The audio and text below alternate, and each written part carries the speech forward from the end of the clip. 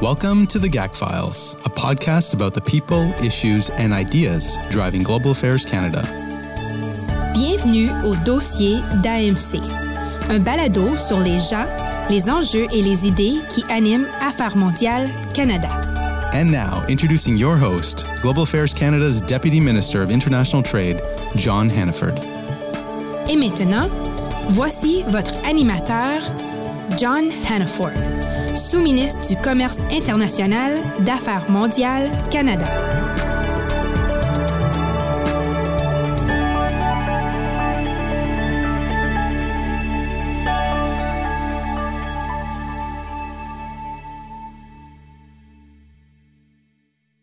C'est un plaisir énorme d'être votre hôte aujourd'hui pour une autre conversation avec un autre membre de notre communauté here in GAC. Today it's a real pleasure to get a chance to have a little chat with Marta Morgan, who's our new, well, not so new anymore, but newish Deputy Minister of Foreign Affairs. Marta, I thought we could maybe talk a little bit about this as a medium, the podcast, because I know you're somebody who has made some recommendations to me over the course of the last little while as to podcasts you're keen on and the sorts of things that you're listening to outside of reading memos and doing all the other work of being the Deputy Minister of Foreign Affairs, and just kind of interested in what areas you're most interested in terms of podcasting. Well, thanks, John. It's great to be here. I've heard so much about the GAC podcasts, and je suis très heureuse d'avoir l'occasion de vous parler. I think it's such a great idea. I am an aficionado of podcasts. Not that I have a lot of spare time, but I really do like to listen to them. My favorite is The Daily, the New York Times podcast, right? Takes on the big issues of the day. I got really hooked on the hurly-burly during the election campaign, which I think is and then you hooked me. Which I hooked you on, and multiple others, which was a great Canadian political podcast hosted by David Hurley, but also with Scott Reed and Jenny Byrne from the Conservatives. So like three real political veterans talking about their take on the election. So that was fun.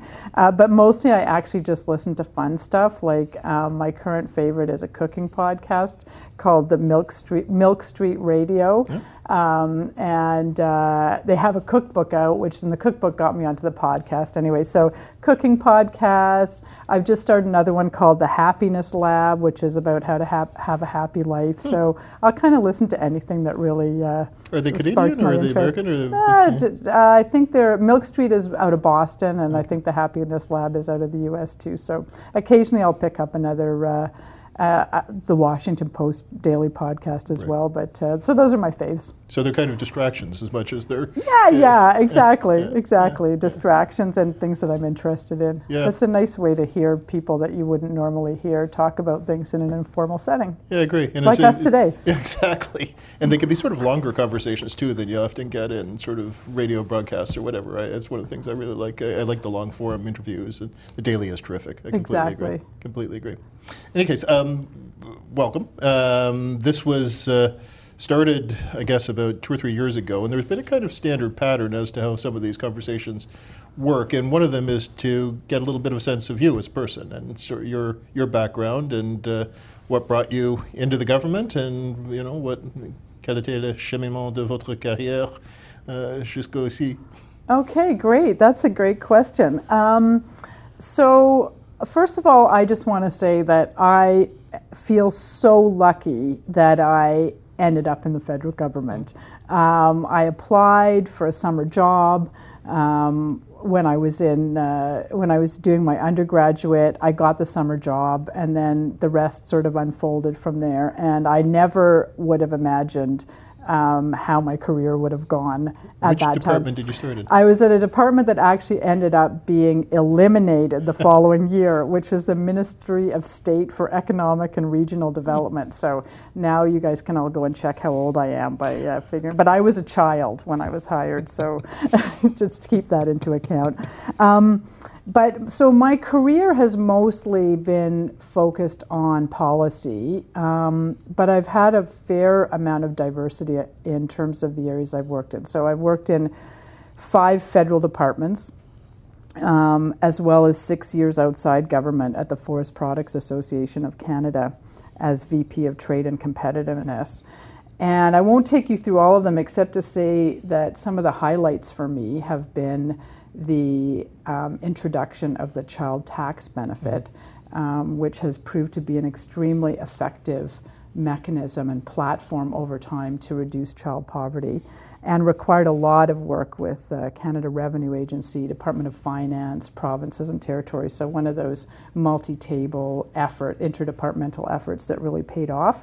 And actually worked on that with Margaret Biggs, who's a former Deputy Minister of CEDA here and International Development. So that was one of the highlights of my career. I spent about 5 years at Industry Canada in various roles, and the highlight of that was working on telecommunications policy, so leading efforts to reduce cell phone bills and increase competition, and that was still an issue in this election campaign, so I guess there's more still to be done on that front, but sometimes these things take time. And also at the Department of Finance, I did 2 federal budgets, so the last budget of the outgoing Conservative government and the first budget of the incoming Liberal government, which was a great opportunity to really see at the most senior level how governments shape their priorities. So it's been great, and I came here after 3 years at Immigration, and my tenure there was really dominated by the need to attune our immigration system to the economy and to our economic and labor force needs, as well as the irregular migration issue. So it's been great. I've had a great ride. I've worked with amazing people in the public service. I can honestly say that I would never have had any idea when I started that this was even possible, and it's been very, very rewarding. And so I often get asked, actually I was asked in the last of these podcasts, sort of lessons learned from your experience and the things that that younger officers should be thinking about as they sort of plan out their career. What do you take from your experience as to how people should conduct themselves and plan? I would say two things. Try to work on things that motivate you and stay with them long enough so that you can make a difference, would be my first. And secondly, try to work with really good people. Because I think that the learning that we do in our careers, we do mostly on the job. Right. And we do and we learn a lot from our colleagues and our supervisors. And so if you can work with a great team, you will be so much further ahead. Right. And then, going back to my first point, stick around long enough to make a difference. Right. Because that's when it's really satisfying and when you can really deploy your knowledge and your skills to, advance the organization's goals. That's the kind of thing that I think helps you, and it also helps the organization. Right. And have you been a planner with respect to your career, or have you more or less sort of taken opportunities as they've arisen, or how have you? I'm a bit embarrassed to admit this, but it's all really been unplanned. That's been my experience too. That's why I asked the question. Yeah, like I really have responded to opportunities as they've come along, and responded to them based on those criteria. So, sometimes you end up taking positions because you kind of have to, and that's and it can surprise you what you get out of those positions. And sometimes it's because it's a little bit more purposeful. But no, I've never really plotted out my career path. I've just tried to be discerning about what I chose to do, right. and then really worked hard at it, and then other things have come along. Yeah, that's precisely my experience too. And these things kind of make sense looking backwards, but they don't. You couldn't have anticipated starting as a summer student. You're going to end up here at Foreign Affairs. No, and sometimes at the time you take a position and you can't really quite figure out why. Right. But I think over time it's the accumulation of experiences really leads you to the next thing. Right. Et votre expérience ici, au sein de notre ministère, quelles étaient vos impressions et commentaires? La chose qui me frappe le plus ici aux affaires globales est la complexité du ministère. La complexité du ministère et la complexité du contexte dans lequel nous opérons. Le monde maintenant change rapidement. Les aspects de l'ordre global qu'on a pris comme acquis sont en train d'être réexaminés. Et comment le Canada devrait se positionner pour poursuivre nos propres intérêts et aussi pour avancer nos valeurs à l'échelle mondiale. C'est des questions qu'on confronte chaque jour dans toutes les questions auxquelles nous mettons nos énergies. This department brings, I've seen the expertise here, the deep expertise, I've seen the enthusiasm, I've seen the creativity that this department brings to these complicated issues, and also just the breadth. I mean, the breadth of the issues that we lead on is considerable, and I think for me that was probably the biggest surprise when I came here as Deputy Minister. And what do you think the things are that we collectively should be working on? Like, as you say, it's a complex world, ever-changing, and what do you see as kind of priorities for us as an organization in the next period of time? Well, I think that I always kind of put things in my own mind into three buckets. One is sort of what are our proactive priorities, what are our reactive priorities, and what's our management agenda. Right. And I think that on the proactive side, I mean, we always need to be identifying Canada's interest in the world, whether it's our trade interests, our interest in pursuing stability and democracy and peace. We need to identify areas where we can make a difference, where we can make the rules-based international order stronger, where we can strengthen our trade relationships, where we can promote stability and peace and, order and good government in other parts of the world. So I see, both of those as important, both the values-based and the interest-based. And for us, because, the world, as you said, it's a big place, it's a complicated place, we need to be the people who can advise the government on where can we make a difference, where can Canada's proactive energy, if we bring it to bear, really make change. Right. So I think that's one thing. We're always going to have to react to what's going on in the world, and we're called to participate. We're called to work with allies in difficult situations, and there's a never-ending sort of set of issues there. Right now, obviously, we're really preoccupied with the situation in Syria, and those situations do emerge with great regularity. And then on the management side, we have there's a big management agenda here that many of us are involved in. We think of ourselves as a diplomatic corps, but we have a huge management and operational branches within the department who support everything that we do. So whether it's our security, whether it's our security abroad, whether it's our getting through our first external competition in years, very exciting. All of those things I think are really important for us as well.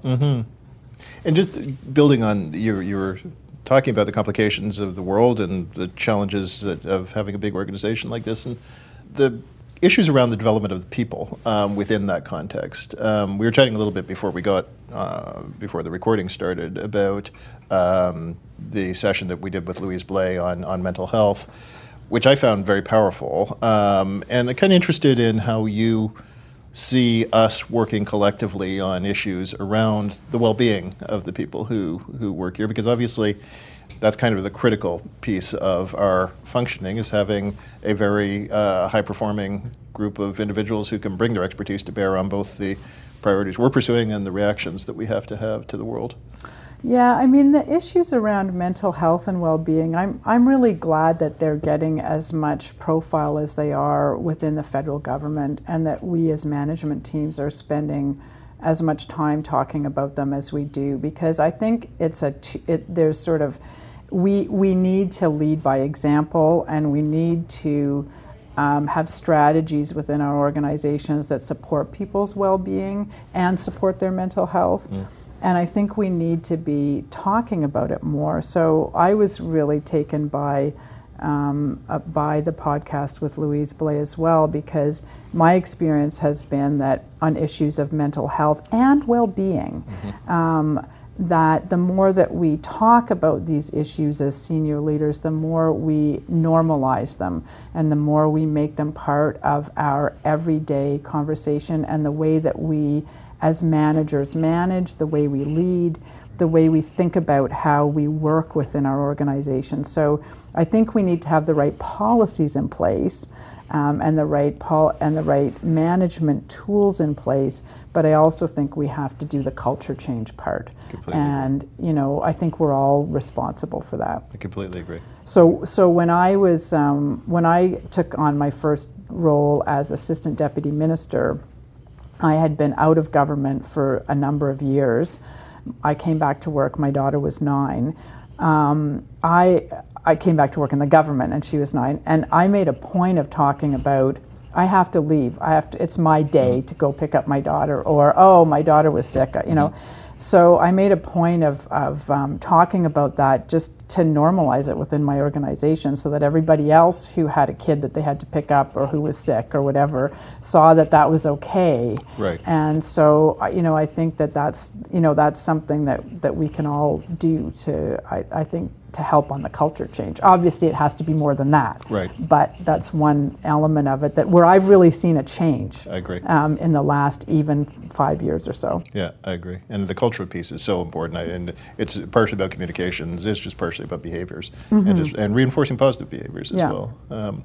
So, just speaking of life outside of this place, and you know, we started by talking a little bit about our common admiration for podcasts. And I'm just kind of interested in, you know, other things that people may not know about you that shape your life outside of this place. Well, I have to say, you know, it's kind of interesting. You have different kind of stages in your life, right? And my life since we adopted my daughter was really, it was work and family, and there were not a lot of hobbies, I have to admit. And but now that my daughter's a little bit older, I find time kind of freeing up a little bit. So it's nice. It's nice to know that happens too. I like to cook. That's why I listen to cooking podcasts. I'm trying to learn how to play tennis. It's been a multi-year process, and I have to say it's not been entirely successful. But I do enjoy it, and actually, you know, it's been really fun to do something really new. And you didn't play at all? Well, I played when I was a teenager, so it had been a long time. So I had to be completely reformed, apparently, from what I had learned back then. So anyways, it's an ongoing process, but I have to say it is really fun to learn something new, and it's actually kind of fun to do something that you're not really good at in a strange kind of way. Yeah. So I'm enjoying that a lot. Yeah, well, excellent. Well, look, Marta, welcome again to the department. It's terrific to have you as a colleague, and I think you know, your appointment was certainly very warmly welcomed by I think the department as a whole, and so it's terrific to get a chance to work with you, and it's terrific to get a chance to chat a little bit today. Well, thanks a lot, John. Ça a été un grand plaisir pour moi, et je vais écouter votre podcast avec beaucoup d'attention. Excellent, merci. Thank you for listening, and we look forward to you joining us for future episodes of The GAC Files. Merci d'avoir écouté le balado, et nous espérons que vous vous joindrez à nous pour les épisodes futurs des dossiers d'AMC. If you have feedback or suggestions for future topics or guests, please send us an email at xtot-ldce@international.gc.ca. Si vous avez des commentaires ou des suggestions concernant des sujets futurs ou de nouveaux invités, veuillez nous envoyer un courriel à xtot-ldce@ à commercial international.gc.ca.